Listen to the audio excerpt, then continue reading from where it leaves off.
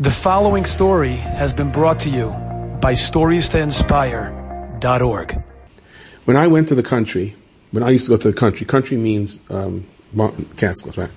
There were no houses. There was something called, it's almost an extinct thing now, it's called a bungalow. What is a bungalow, anyone? A bungalow is a humble cottage that reminded us that we can do very well with thin, shaky walls, a leaky roof, and a stove that keeps going out. As long as people work together, we can do very well with it. Okay? Another guy in the bungalow who knocked a nail into his wall, and the guy came around from the other side and says, I don't mind, but can I hang my hat on the other side? Bungalows reminded you that friends and family are what makes really all the difference when it comes to a meaningful life. And as long as the bungalow kept the skunks out at night, it was just fine. Bungalows taught us we can be happy with very little. A bungalow also taught us that our trip on this world is a bungalow. It's the home we build for the future that counts, up there. In the real good old days, friends and family set out with an assortment of old pickup trucks, and you went to look for a bungalow. Today, we don't know which bungalow we're going, because I'm in a Chassidish colony, I'm in a Litvish colony, I'm in a halfway, I'm in a more open-minded colony, I'm in a closed-minded, everyone has their, we put ourselves in a box. In those days, otherwise, you got into a van, you drove up, and if families wanted you drove, you looked for a bungalow colony.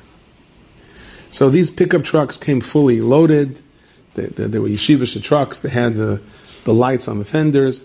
You didn't need a minyan place. Now there's an official minyan place on the thruway. You didn't need it because all of these cars, all these yeshivish cars, overheated on the Westboro Hill on the way up, and everyone was stuck in the same place. You'd have a mincha. There was no problem. You didn't need a special mincha place. It was okay.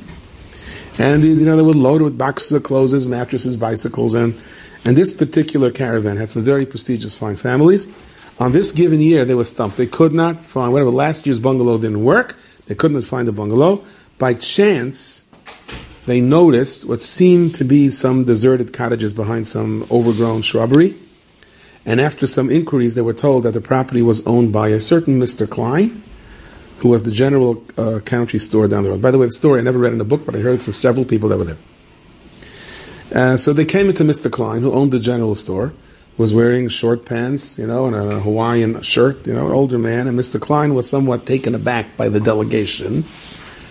It was clear from his Yiddish that Yiddish was his mama lashon, his first language, but from his dress, he looked like someone that for 20 years was trying to look like anything but a Yid. And from his accent, they reasoned he was born in Europe, and though his body survived intact, his neshama suffered from the war. I said this last night. I don't know if it was posted or not, but this guy is trying to act like he doesn't want to act, doesn't want to look Jewish. His hair is wild. He puts on this tight T-shirt, tight pants. He's standing there in Orlando, and he's like rolling his head, and this guy comes over to him and looks exactly like him. He says, if he makes a crack about Jews, I know I'm doing good. And the guy comes over to him and says, I want to tell you something. He goes, yeah, buddy, what? He says, no, I just want to tell you there's a minyan for mincha at the grandstand at 2 o'clock. You can't hide. You're Yid, you can't hide it, okay? So Mr. Klein was reluctant to rent his bungalows to frum people. He wanted to run away from this world. And he successfully did it for 2 days. It was a remote country road. They turned down here by mistake, but of course there's no mistakes. But Mr. Klein and his wife decided maybe they should try it. The bungalows were empty, they needed the extra cash. But he said, you guys got to fix it up, and you cannot pester me about Shabbos or Yiddishkeit. They said, okay, Kashem shemitzvah loy medavar hanishma, kashem shemitzvah loy medavar shaloi nishma. You don't want us, is nisht. And they unloaded it, and they fixed up the bungalows, and they told the kids, don't chep him, and they tried to be very respectful to Mr. Klein. Although they never discussed Shabbos with him, he watched Shabbos, and that was penetrating. He watched the kids play, he watched the little boys running around, and they would wave to the elderly couple, and the girls would bring Mrs. Klein cupcakes that they made in day camp, and they were moved. And sometimes when they were watching the kids play, people wondered, do they have allergies, or are they crying? And some of the locals pulling up in their pickup trucks were saying, it's 2 days in a row, or 2 weeks in a row, Mr. Klein. On Saturday, your store is closed for repairs? Like, what repairs? Why are you doing it only on Saturday? Anyway, the summer flew by, and the sun started to set earlier, and the chilly wind in the evening brought in the cry of, come in right now and put on your sweater, right? Everyone knew what that meant, no denying it. The summer is over, Slichas is here. And they had a nice Shabbos, a Matzah Shabbos, and Friday night, Lo and behold, Mr. Klein walks into shul wearing a suit and tie. Didn't know he has a suit and tie. And his wife walks in with her hair covered, and she's standing in the Ezras Nashim. And this same curtain that was used for Jackie Mason, and is now being used for a mechitza. So Friday night for Kabbalah Shabbos, they're there the entire time. And Mr. Klein seemed very shaken the entire Shabbos. They never discussed Yiddishkeit with him, but their actions were louder. And it came time for Malava Malka. So Mr. Klein comes in for the Malava Malka, and he gets up. He says he wants to say a few words. And he says, this is the first time in 20 years him and his wife kept Shabbos, and his wife lit Chanukah Lecht.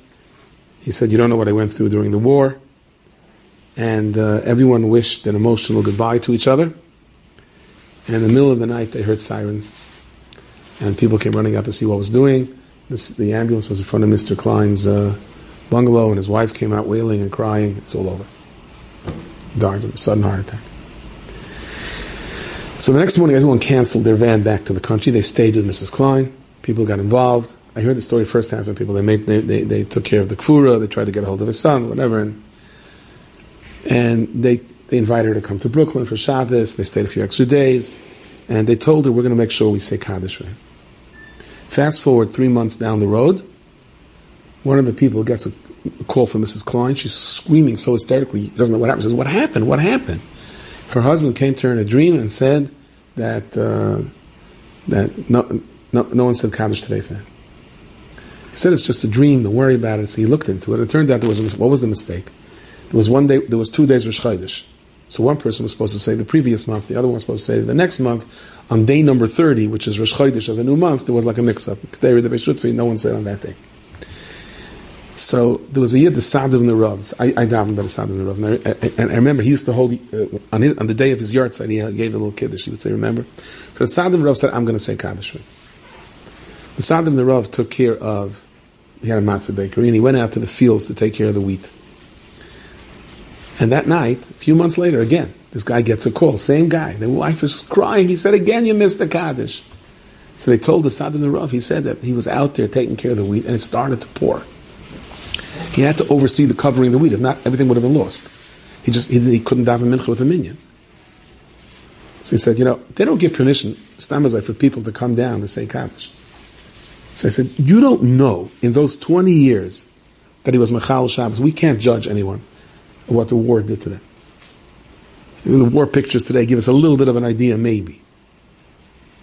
But there was a yearning in his heart for Shabbos. There was a yearning in his heart for Shabbos.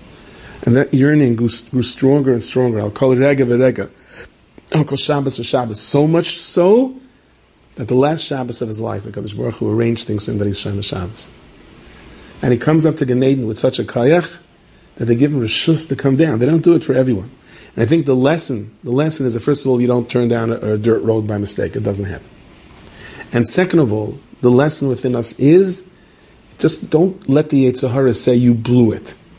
Because in your heart, if you're even thinking about the fact, oh yeah, I blew it, that shows you want to be good. You want to be good? So the Eivish to help and the things should work out the right way, but it should come long, long before the last Shabbos. It should be the first Shabbos. Night of Pesach is called the Shabbos. It should be a Koshin, Freilich, and Yom Tov for everyone. Yom Tov for your tefillah is answered. Yom Tov that'll set the Seder of your lives for Simcha, for Nachas, and for Bracha. Thank you, everyone, for coming. Enjoyed this story? Come again. Bring a friend. StoriesToInspire.org